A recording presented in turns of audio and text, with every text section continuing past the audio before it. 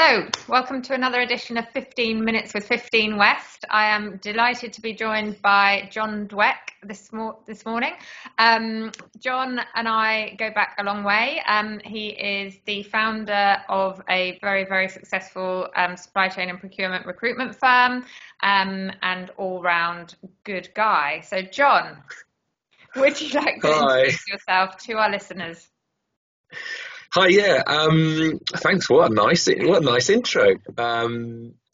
So I've been in recruitment since I was 30. I was a late entry into recruitment. Yeah. And 15 years on from there, I'm now part-time CEO of Pod Talent, which I founded 9 years ago. And we're sort of around 20 people based in Old Street. As you mentioned, we work in sort of supply chain and procurement. But as I've stepped back a little bit from the day-to-day running of the business, I've got a great leadership team that are thoroughly enjoying stepping up and taking more responsibility. I've also learned that I'm more effective as a CEO 2 days a week than 5, which was an interesting lesson to learn. Interesting. Good you recognise that. Good you recognised it. Say that again. It's good you recognised it. Well, yeah, a little bit by, I wouldn't say it was all by design, but yeah, absolutely. It's an important point. Some CEOs, sort of don't step away at the right time, and I think it's a really, you're right. Point of your development.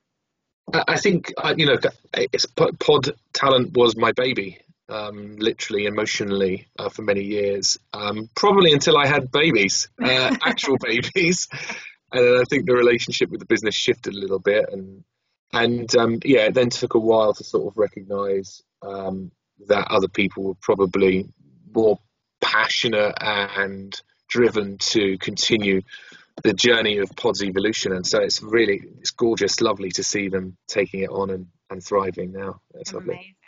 Amazing. And then at the end of during last year, obviously. COVID hit, and you launched a new, very exciting initiative, which is called Space 3.2, which is what we really want to get into today, and just talk a little bit about the future of sort of what the workplace and what that means for people kind of coming into the office. So, do you want to just tell us a little bit about what is Space 3.2 and why you started it? Okay. In April of 2020. I realised pretty quickly after lockdown started that workplace preferences have changed permanently as a result of the experience of the pandemic, and that 5 days a week in the office was dead. But I was concerned about the implications of that and interested to understand how I could make it work for not just for my staff, but for me as a leader. And it was at the time where I was paying a lot of money each quarter for an office that I wasn't using, and just feeling like that was really a poor use of funds. Mm-hmm. So I asked my staff initially in a survey how many days a week they felt they wanted to work in the office moving forward. And actually, only one person said 5 days a week, so that meant change is inevitable. And the average was 3 days in the office and 2 days at home. So I made the decision that for the sake of productivity and collaboration and culture, I didn't want everyone to be able to choose which days they were in the office and which days they were at home. I felt actually the right way of doing it would be to have a fixed blend of home and office working. So we selected that we'll be in the office entirely, the whole business 3 days a week, and entirely at home 2 days a week. And that left my office empty 2 days a week. So I had the idea of finding another business to move into my office 2 days a week.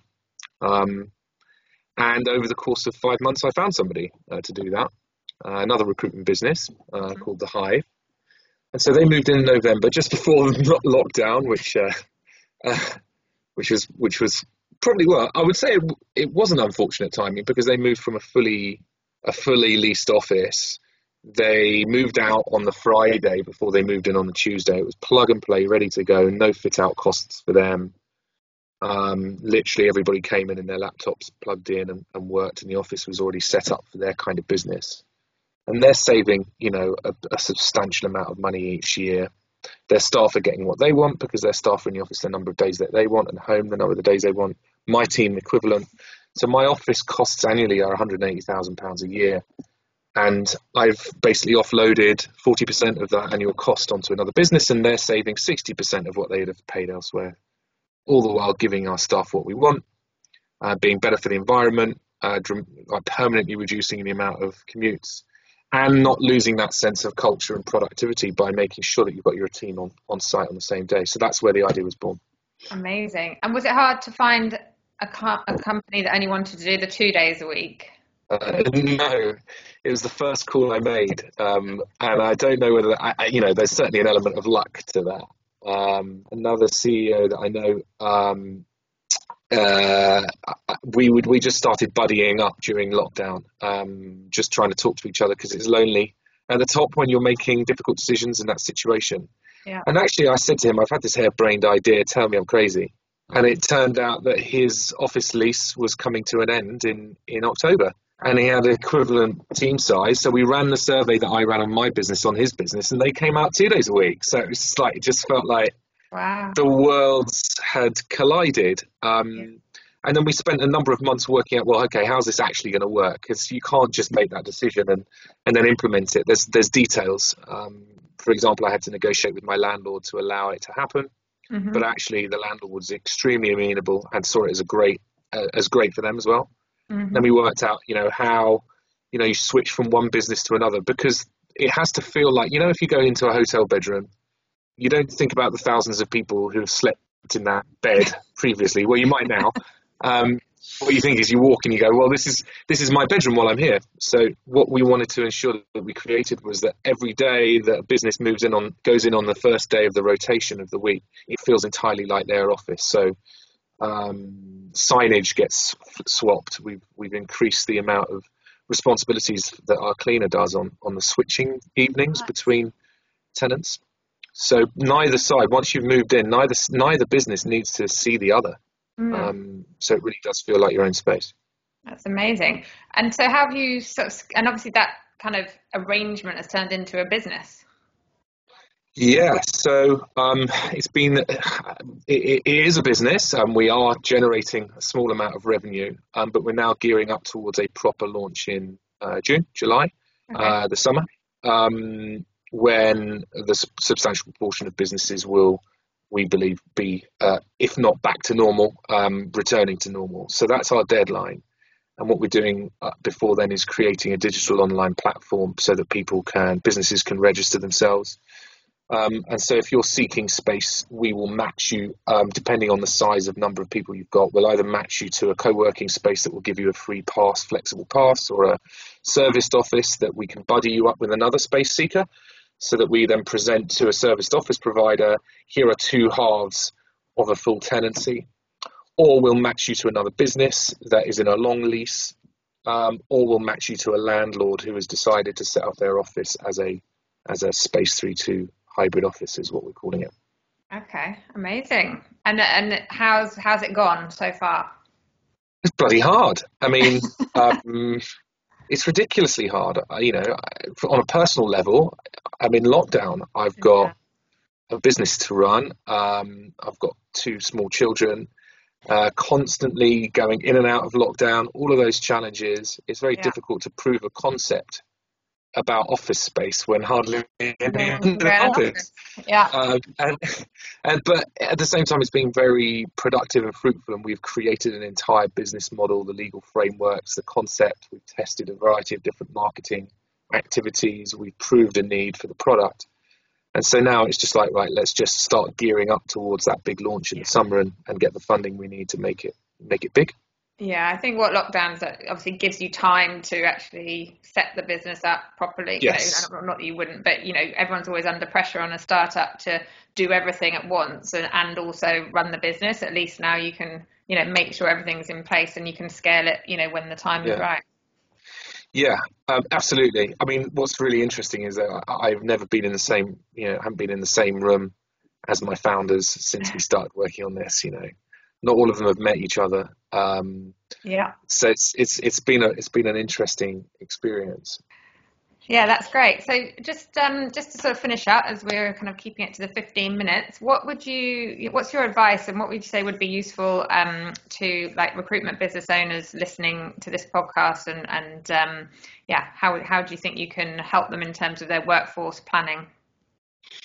Okay, so I would say 3 or 4 things that I'll rattle through. First things first, I think there is an optimum number of days in the office for every business now, depending upon their type of business. I would say for most recruitment businesses, especially if they're boutique, you're looking likely 3 days in the office, potentially 4, sometimes 2.